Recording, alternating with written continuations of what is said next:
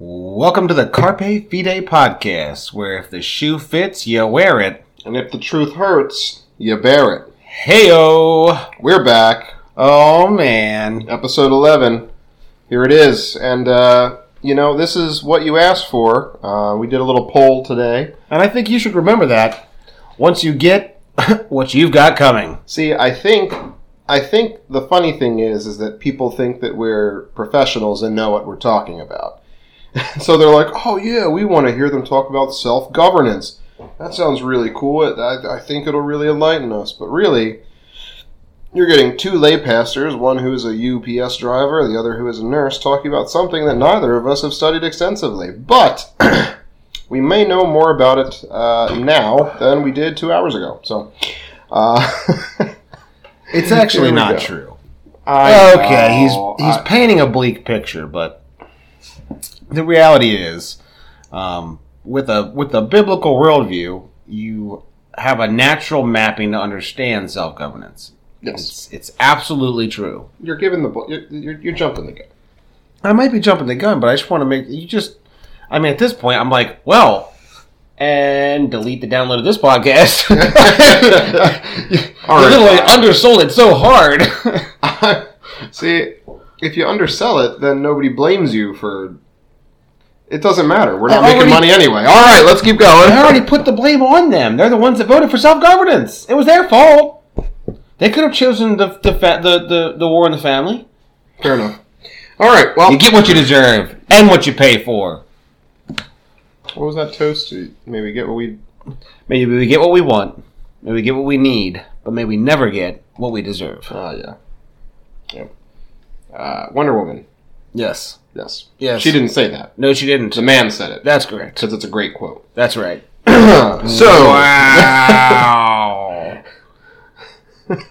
Should we delete this one too? Margaret Sanger. Oh my gosh. That's a different podcast. Oh, we need to do one on abortion. We could get really fired up on that. Yeah, we'd be angry if we did that. All right, self-governance. We got to talk about self-governance. I got problems. Alrighty, so we've got some scriptures lined up. We've got a couple points, literally less than 2 paragraphs of information. So here we go. In a talk, in a book, Gary DeMar writes on 5 different components of what compromises a government. And a government has to have these 5 components in order to be considered a government. The first of those 5 is who is in charge. You need to know who is at the top of the structure in the government. Number 2, who does that leader represent? Number 3, what's the law? What are the rules? What are the boundaries here? Number 4, what happens if I keep the laws? What happens if I break the laws? And number 5, what will happen to this governmental structure, this body of governance in the future if we keep the law or if we break the law? So, those 5 components of government break down into at least 4 different spheres or areas of government. Now, there's lots of different schools of thought on this. Justin was telling me there's the Kuyperian school of thought, which has 7 or 8 different spheres. We're going to strip it down to 4 different spheres. Not because we're smarter, but because it's easier. Because it's also, if you're going to subscribe to a biblical worldview, it is the most clear from Scripture. Yes. Would you like to read the 4 spheres of government? Yes, thank you. I shall read the 4 words, as you've had to laboriously go through the much longer definitions. The 4 areas of government. I didn't want to make it too hard for you. Thanks, buddy. No problem.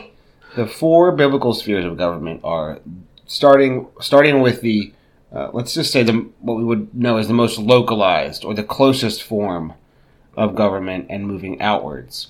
You have self-government. Should do a podcast on that. Okay. You have family government. I hate you so much. I love you. Family government. Then you would have church government and civil government. And so these 4 areas of governance are a biblical area of governance. And each of these 4 areas have the 5 components of government that we listed up top that Gary DeMar outlines in his book called God and Government. And if you didn't catch that, again, who's in charge? Who does the leader represent? What's the law? What happens if I keep/break the law? And what will happen to the body in the future? Correct. Now, these have been you will find variations of these particular rules throughout the writings of self-governance. If you want to understand how to have a government, period, you will find these 5 principles, maybe with different words, right? So you might see code of conduct instead of what is the law. You'll find out various different titles for the person in charge. The representation may change a bit. Depends on what that particular structure we're talking about looks like. What the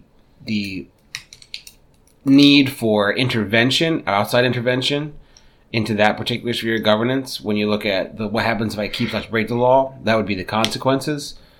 The area of responsibility and consequences, and what will happen to the body in the future. What happens to this as it moves forward? You'll find variations of those wordings, but all of those you'll find consistently when trying to help to understand what exactly is government. Now, what we always like to do is bring Scripture to bear as early as we can into the conversation. So, starting in Genesis 2... Well, maybe before... Oh. Maybe before we do that... Oh, okay. It might be good. It might be good to say that whenever you hear the word government, right, you automatically think of what for us... we listed literally in the 4th category, the 4th sphere of government, if you will. And that would be the civil government. But the reality of government, if you understand those components, is that government is not simply relegated to the civil sphere. It has literally aspects connected to each one of those spheres. That family has a governance, that there is family government, right? That there is self-government, that there is church government. These things have government with them, but it's just been such a colloquial way of speaking, government, and what we mean is, our 3 branches of government. We mean the civil government. Yeah, we default to that, but it's important to understand that when you look at these components of what makes a government, obviously, civil government is clearly not the only structure that would fit into those 5 particular components. And so government is a word that doesn't just have to do with the people that rule and reign from your capital of your state and or the capital of your country. That's not how government, the word, works. Right. All right. Just wanted to clarify that because it's important. It's important to realize. Right. Yeah. No. I mean, it's great because going back to Noah Webster's 1828 dictionary, which you got me for my birthday. Birthday? So big and thick. It was birthday. It is really thick. It took a while to come in. Yeah. It was. It's because they had to go back and reprint it, and it's old and yeah. The F's are S's, or the S's are F's. S's are F's. That's correct. S's are F's. They're like, "What's confirmation?" And you're like, "Oh, consummation." And you're like, "Why am I looking up consummation?" I was gonna say, well, that's the word you went with. All of the words that have S in them, you went with consummation. So, Noah Webster... Interforce! What is interforce? It's not the C that gets replaced. It'd be interforce. Stop. I gotta reel it in. So, Noah Webster, in his 1828 dictionary, which captured the language from the men of the founding, right? The men who founded our government... When he defines government, it's specifically, and in its most simple terms, refers to direction or regulation. And he actually applies this concept in 3 of the 4 areas that we outlined in the 4 different, roles or spheres of government. So the first would be self-government. So his first definition is control, restraint. Men are apt, and his example is, men are apt to neglect the government of their temper and passions. So that's dun dun dun. So there's the concept of self-government. And then you actually have family captured in this too. Definition 3, the exercise of authority by a parent or householder. The example there would be, children are often ruined by a neglect of government and parents. Additionally, he says, let family government be like that of our Heavenly Father, mild, gentle, and affectionate. Which we'll tie in the biblical concepts to self-government later. Well, it's not until you get all the way down to the 5th definition in the Noah Webster's dictionary that you find the first actual connection to a civil magistrate. Really? I thought it was the 4th. Oh, crap. That's okay. So the fourth definition states the system of polity in a state that form of fundamental rules and principles by which a nation or state is governed, or by which individual members of a body politic are to regulate their social actions. A constitution, either written or unwritten, by which the rights and duties of citizens and public officers are prescribed and defined, as a monarchical government or a republican government. His example there are 13 governments thus founded on the natural authority of the people alone, without the pretense of miracle or mystery, are a great point gained in favor of the rights of mankind. Speaking, of course, to the 13 colonies. Boom. So he actually captures 3 of the 4 there. He does not mention actually the church as a sphere of government, but obviously these definitions can apply. So now that we've defined government, let's look at different examples of self-government in the Bible. And you rightly pointed out, Justin, as we were preparing for this, that the earliest example of self-government we have is with the first human that we have, in Adam. So if you go to Genesis 2, I'll read verses 15 through 17, and we'll kind of pick apart these 5 components of government when it applies to Adam, when it is literally just Adam. So Genesis 2, verses 15 through 17 says this: The Lord God took the man and placed him in the Garden of Eden to work it and watch over it. And the Lord God commanded the man, You are free to eat of any tree of the garden, but you must not eat from the tree of the knowledge of good and evil, for on the day you eat from it, you will surely die. So within these 2 verses, we see these 5 components of government. But I think that what we'll find is that when we answer the first question, who is in charge, the answer is not what you might think. So when we look at this passage, Justin, who is in charge of this passage? Is it God or is it Adam? Adam. Well, I guess we've got to restart the podcast again. Oh, crap. No, of course it's God. Yes, God. Who does that leader, God, represent? Adam? Yes, great. Oh, yay! Adam. What's the law? The law that God gave specifically to Adam in this case was, this is the world I have created, enjoy it. That tree, don't eat that tree. I don't want you to die. Right. So he placed Adam in the Garden of Eden to work it and watch over it. So that would be one command that he needed to follow. And the Lord God commanded the man, You are free to eat of any tree of the garden, but you must not eat of the tree of the knowledge of good and evil, for on the day you eat of it, you will certainly die. Now that is the law. And what happens if we keep or break the law? We have death. 2 ends of the spectrum. If you break the law, it is death. If you keep the law, it is the converse, which would be life. And then what happens to Adam in the future? Well, if he breaks the law, there is death. There is not future.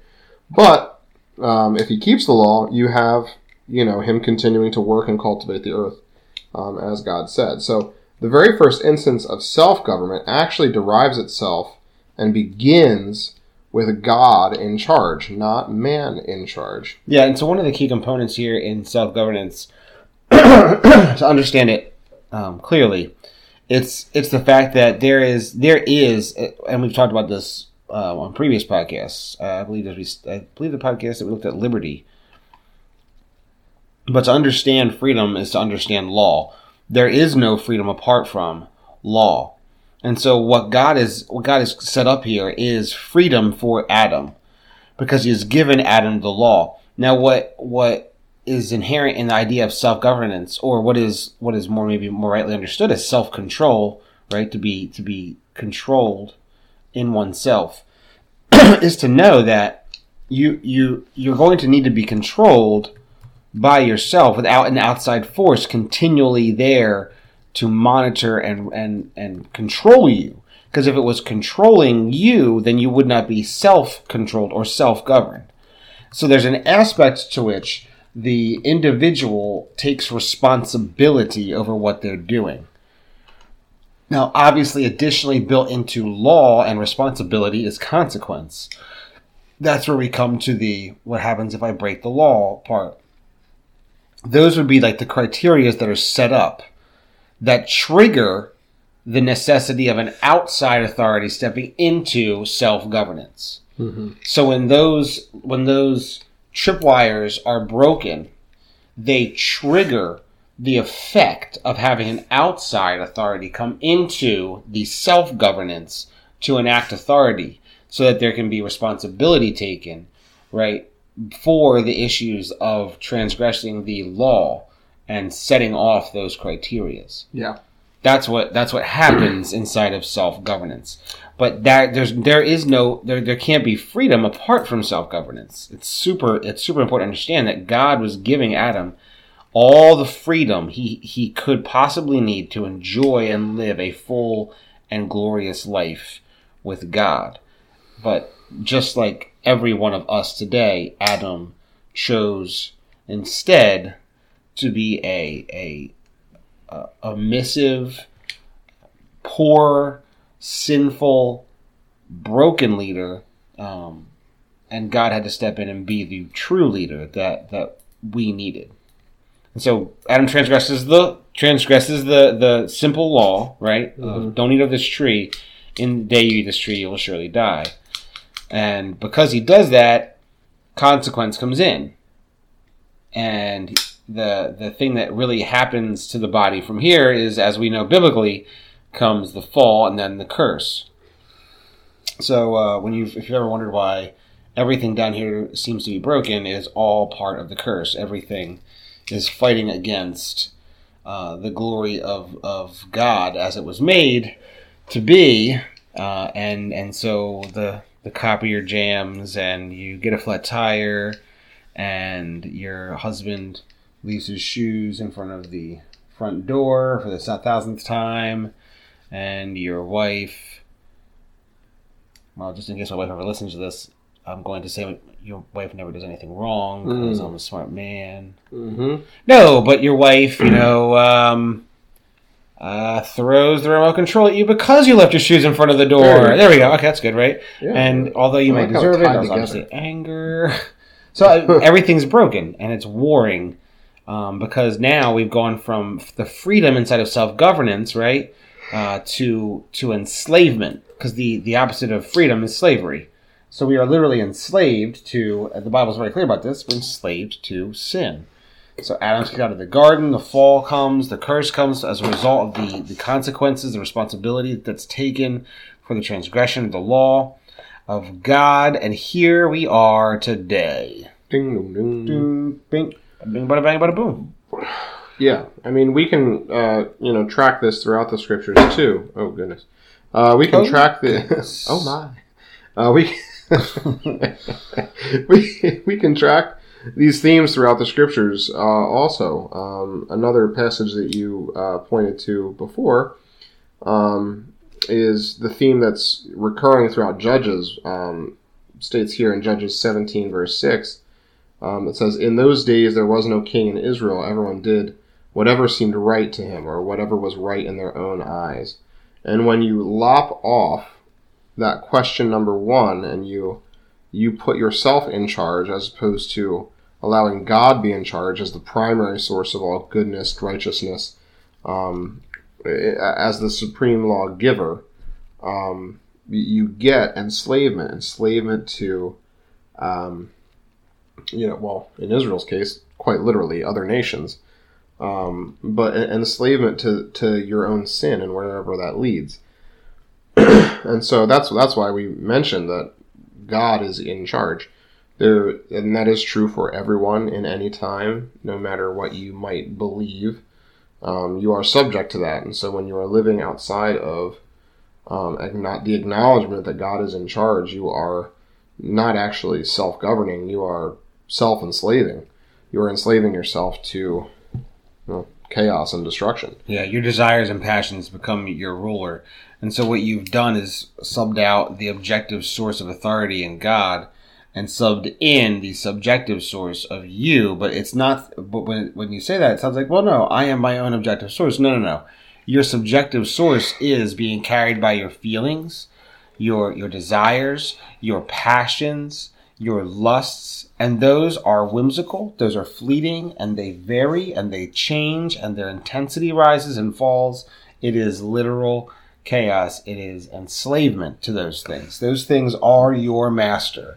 They control you. Yes. If you'd like to know more about emotions, you can catch our episode 10. All the feels. It's not even that long. Indicative. Can be indicative. But emotions are never determinative. Yes, they're like the gauges on a car. They can indicate that potentially something bad or good is happening, but they are not the GPS. They're not your guide.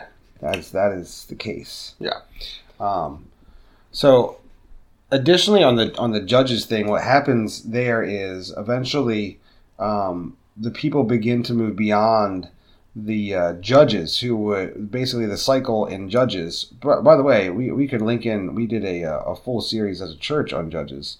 Very interesting book. It has such great connection to our time today, and where we live, that it might be good for everyone to check it out. So we'll put that in the show notes. But the book of Judges the case was that Israel was a theocracy. They were literally led by God.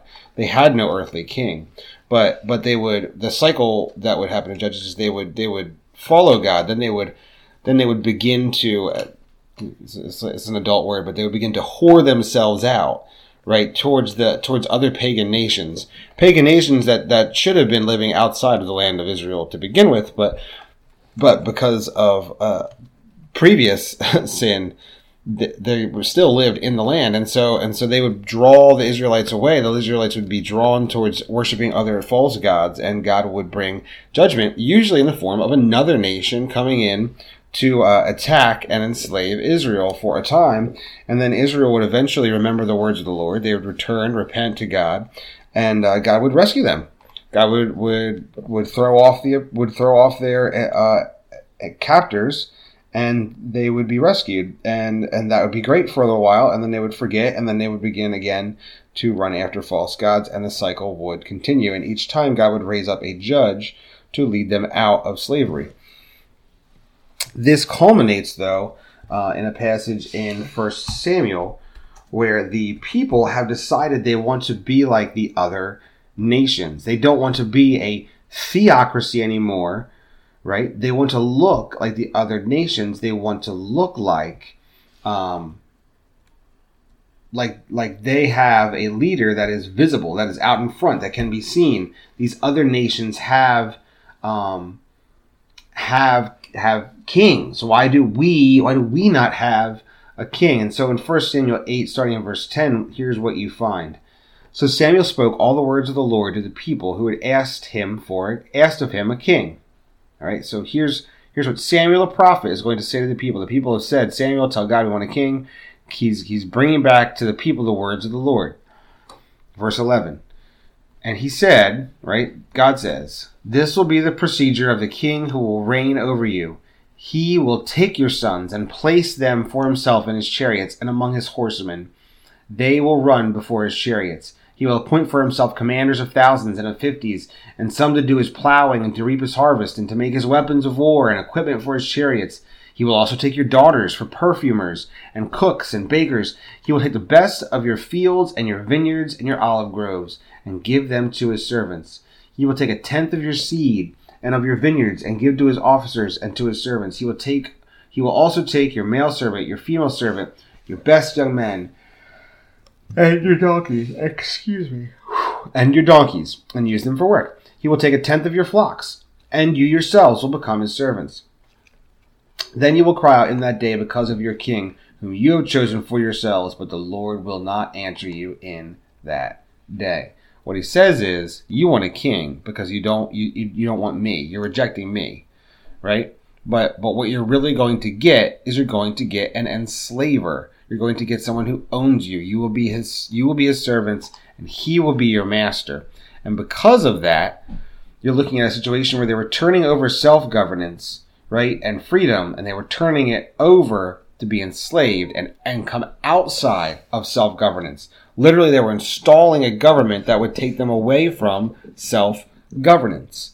So it's kind of an impressive little understanding here when you unpack it of what the Israelites ended up doing. And of course, this was obviously looking at biblical history.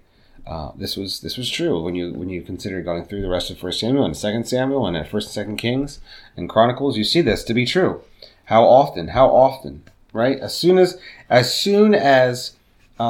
you have a king, you have taxes, and it's not like the Levites didn't still need the same offerings that God had required, right? You now had taxes though on top of because the king needed things to help run his kingdom. Right, to maintain his wars, everything began to shift for Israel in this moment because they chose to reject God.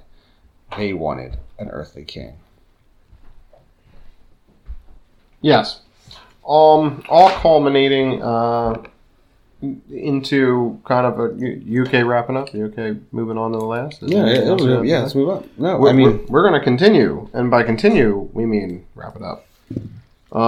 The final thing that we wanted to connect this idea of enslavement to is enslavement to our own sins.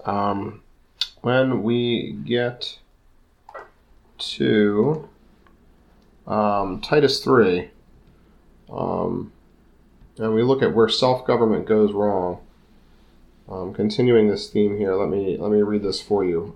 Titus 3 through 5. Titus 3 through 5. It says this: For we too were once foolish, disobedient, deceived, enslaved by various passions and pleasures. There's that slavery idea. Living in malice and envy, hateful, and detesting one another. But when the kindness of God our Savior and his love for mankind appeared, he saved us, not by works of righteousness that we had done, but according to his mercy, through the washing of regeneration and renewal by the Holy Spirit. And we wanted to end by saying that the reason we can say that self-government begins by acknowledging that God is in charge and by following his law is only because we ourselves have been regenerated by the Holy Spirit, and we have the ability to see clearly the true state of the world as God lays out in his scriptures. Justin, do you have that Ezekiel passage up or no? Where Ezekiel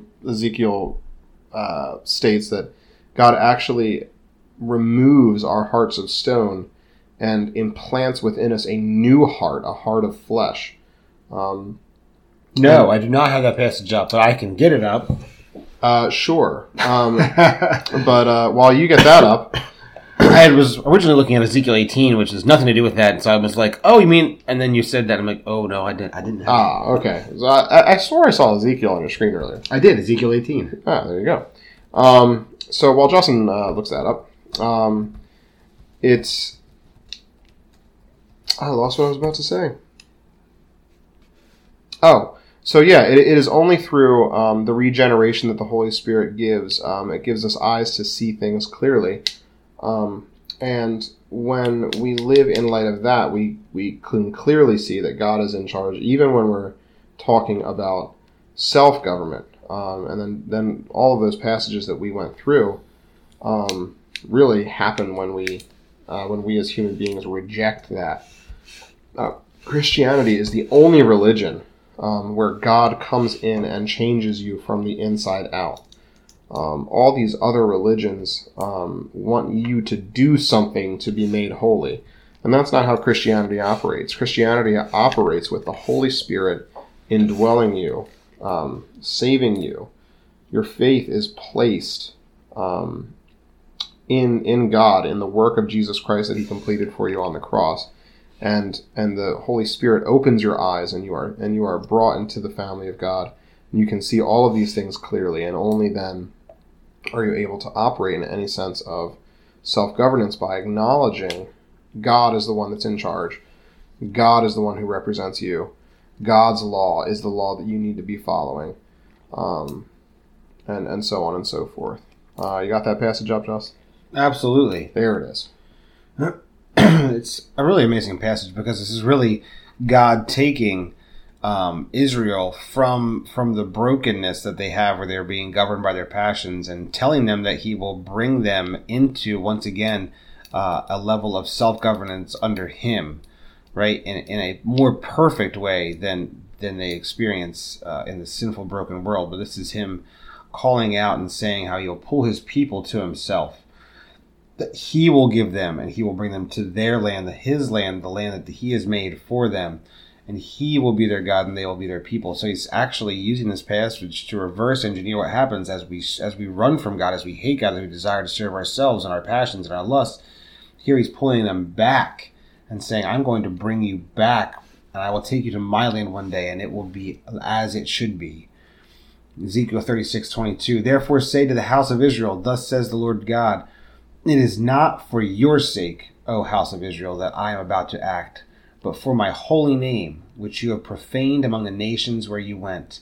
I will vindicate the holiness of my great name, which has been profaned among the nations, which you have profaned in their midst.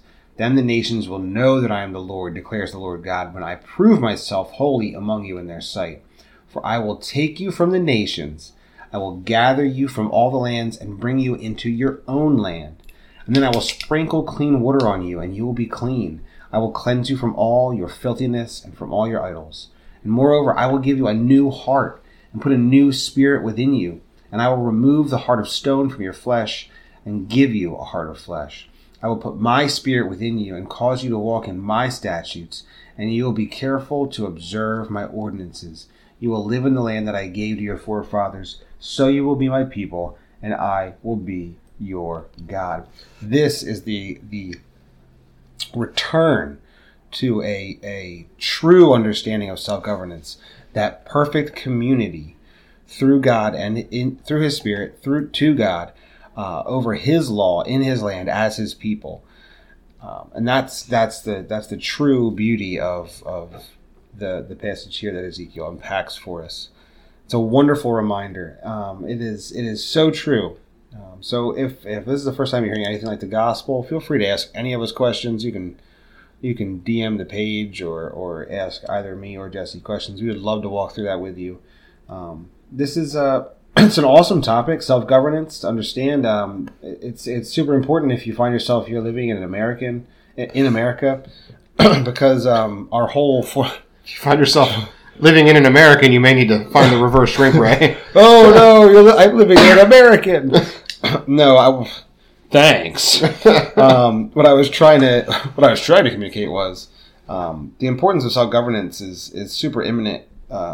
It's built into the founding of our nation and into the Constitution and the Bill of Rights, is that a people needed to be able to practice self-governance in order for this whole law and system structure to work. And one of the first things that breaks down self-governance is a lack of accountability and a lack of responsibility. People not willing to take responsibility and no one holding them accountable. And that's where we're about at in our culture right now. So it's a rough time.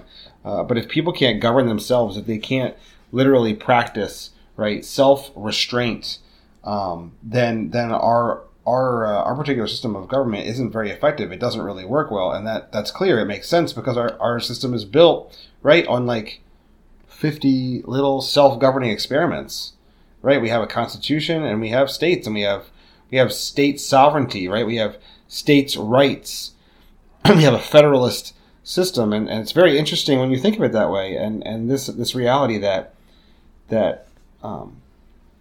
the founders were attached in a way, going step by step all the way back to the Word of God, that people needed to understand biblically the self-governance God had given as a gift.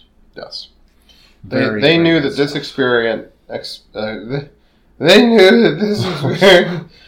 knew that this experiment called America would not work without a moral people, a people that understood who was in charge, and that was not to skip all the other areas of government and just look to the civil government. They knew that God was in charge, and that a people who did not fear, know, and understand that, really the whole experiment would collapse. And I hope that that's not the brink that we're on right now, but the brink will come if that realization is lost. And it's really quite interesting because in our poll, our number 2 topic was the destruction of the family. And ironically, if you lose the concept of self-government, all of the other areas of government fall without that foundation. So the plus side is when you really understand and practice self-governance, this idea that this particularly as we're speaking of it as biblical self-governance, all the other spheres flourish as they were intended to flourish under the sovereign hand of God. Yes, which is great, which is pretty phenomenal. Yeah, and then the next sphere of government outside of the self is the family. So maybe that'll be our next podcast. Yeah, that'll be a longer podcast. You're lucking out. You're lucking out on this one. We're calling it a whammy episode. What? I don't know. I'm just making it up. You've been bamboozled. What is that? That's actually from Friends. It's a Friends episode. No. I'm trying to think. No, in that dumb show that you hate.